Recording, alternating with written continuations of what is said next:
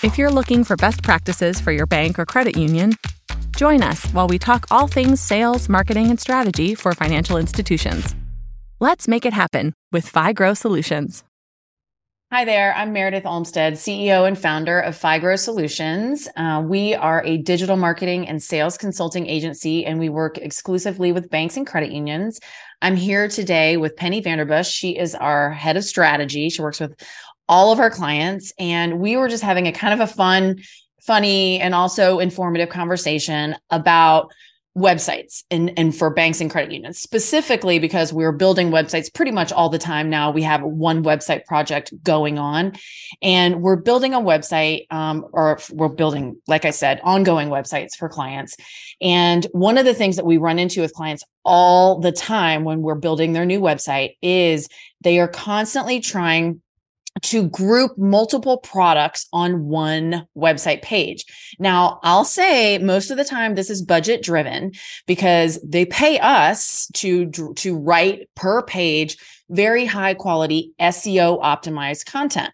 Takes a lot of research, a lot of time and effort goes into it, to structuring pages with all of their on-page SEO in place and all very strategically organized and thought through to drive traffic in the future. And so we always have to push back and say, look, we can't put multiple product lines on your pages because it totally ruins the SEO value. So Penny and I were like, let's make a podcast about this because it really is a regular problem that we run into, and we might as well talk about it. So, Penny, when somebody says, oh, I want to put, RVs, ATVs, boat loans, and UTVs all on one page, like, what do you say? Right. So, we start the conversation by trying to explain the SEO value behind not only the single pages, but your root domain as a whole. So to break that down a little bit, each individual product page should be utilizing the best keywords for SEO in URLs, in the metadata, in the on-page header, in your image alt text, in your on-page headers throughout the page.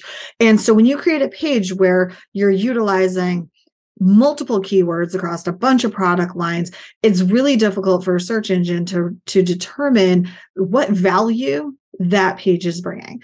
Also, when we look at the overall domain authority and health of the root domain, when a search engine, let's say Google, is looking at your domain and indexing it, if you have a lot of individual pages about specific product lines, it helps your overall domain authority because it's easy for the search engine to understand that you have a lot of loan products. It's easy to say this website can offer recreational vehicle loans and auto loans and ATV loans and boat loans, right? So what you're trying to do is cast a web, if you will, kind of like, when we talk about like content clusters, creating a lot of high value pages under your root domain that are going to help boost your overall domain ranking and authority for your site as a whole.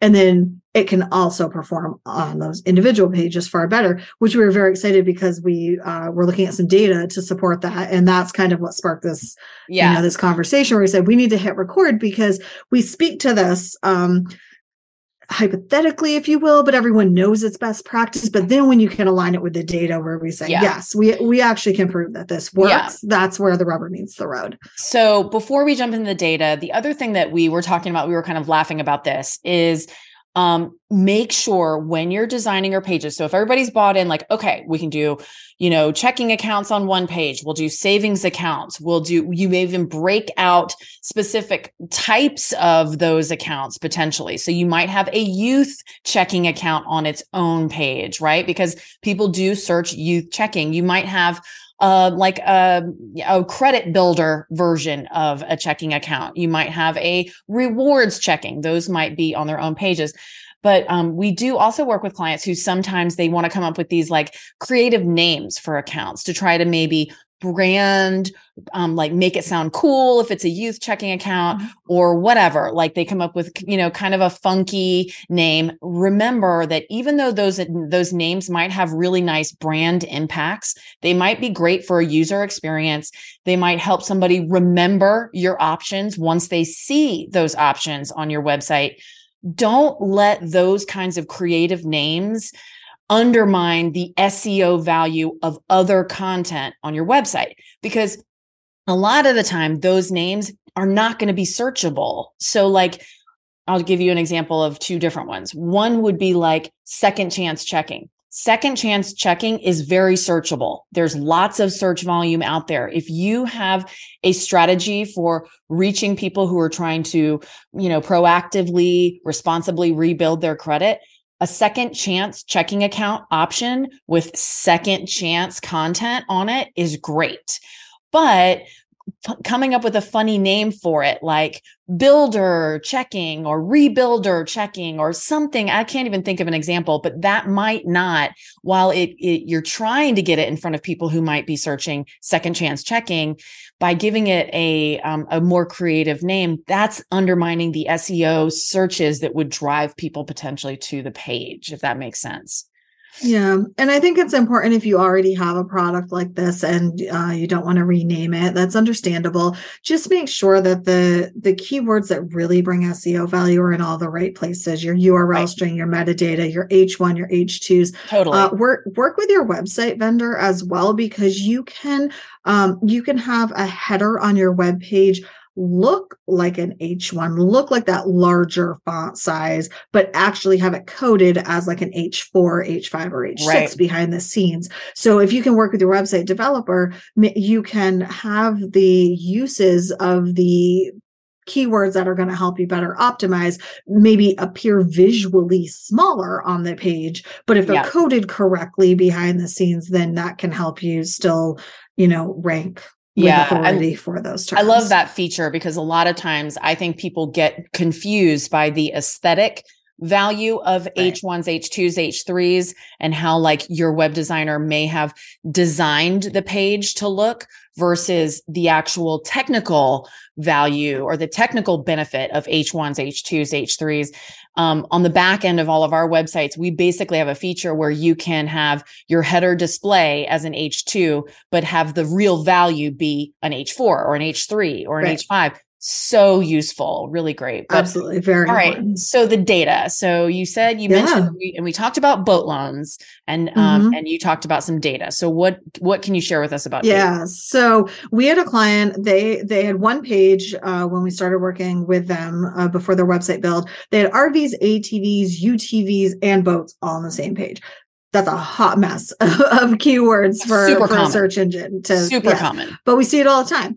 Yeah. So we recommended, separating them out. In less than a year, less than 12 months, the boat loan page started ranking third organically in search. And this is a Texas-based client. The search term boat loans in Texas, which is a popular search term, they were ranking in that third spot organically. And not only were they ranking in the third spot organically, they were getting 50% of the clicks for that search term. So that tells us that our page title, the meta description, what you see in the search results, what you've coded on your page to actually display, they were getting half the clicks over the first and second position in organic. So that's how important it is to make sure that those page titles and your preview text that you're going to see there, whether your website's pulling that on page or from your meta description, should be meta, but we've seen it where it's not. So just making sure that that's really important. And then the RV loans.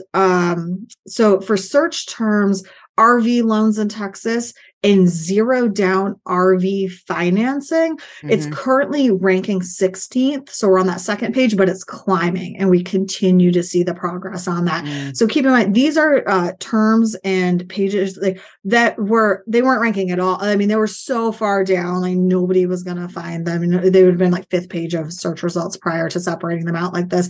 ATV and UTV is incredibly competitive in that marketplace. Organically, they're still ranking in like the 22nd position for these terms, but our strategy on that is going to be paid advertising to help boost, get them in that spot, and then continue content clusters, which we talk a lot in other episodes on this podcast about the value of content clusters and how they can support your product pages to help them rank organically. So those ones that are more competitive you need to do some more work around those. But just for this client to be able to take a page that combines so many products that wasn't ranking at all for any of them, and in less than a year to be able to get one of those product lines, in the third position organically, and then to have another one of those product lines on that second page, but still climbing towards that first page.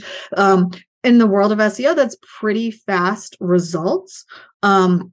For something that didn't have paid ad support at all. That's truly just organic in the work that we did on those web pages. So I think that really, it really shows you the value of separating those products out and getting them. And the nice thing about that too is that those smaller kinds of point of sale loans, I mean, it's not properly point of sale because they're not getting it through the boat loan or the boat dealer or dealership, but those kinds of small, very niche kinds of lending products are actually a really nice entry point for new customers. So it's really hard asked to be like, hey, change your checking account.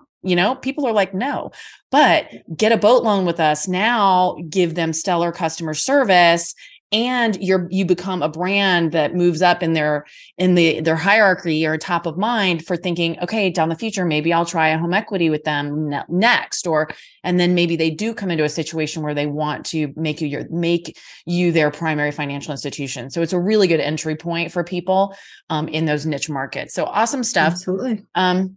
All right. Well, thank you so much, Penny. Thanks for sharing the data. I love seeing the data. So I hope this was helpful to you all. Please feel free to visit us at FIgrow.com. We have lots of other great podcasts. They're all really nice and short and sweet. Lots of good actionable tips for marketers out there. And in the meantime, let's just all get out there and make it happen.